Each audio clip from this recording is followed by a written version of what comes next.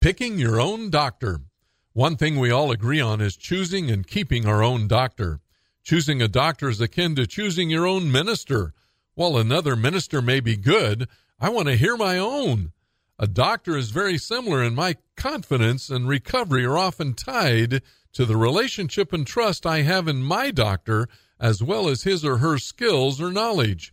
Which brings me to my doctor, Roger Gong.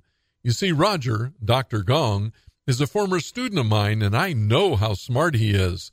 I know his work ethic and his manner, his bedside manner.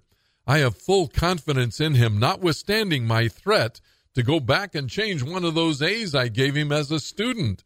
Well, you get what I mean. When I go to Dr. Gong, I know that I'll be taken care of and will be on the mend in short order. There are many good doctors around, but I want Dr. Gong and nobody else. He is my doctor. No one is going to tell me who my doctor is. I will do everything I can to keep Dr. Gong, even if it costs me a few more dollars. But I can do that because I have resources.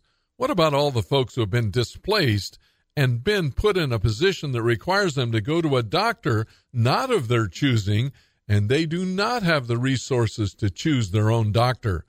I think I've come up with a really good solution. Let's let Americans who lost their doctor due to Obamacare select Obama's doctor for him, and every member of Congress who voted for people not to be able to choose their own doctor, let's select theirs as well. I think Obamacare might be gone pretty quick. Now that's good news.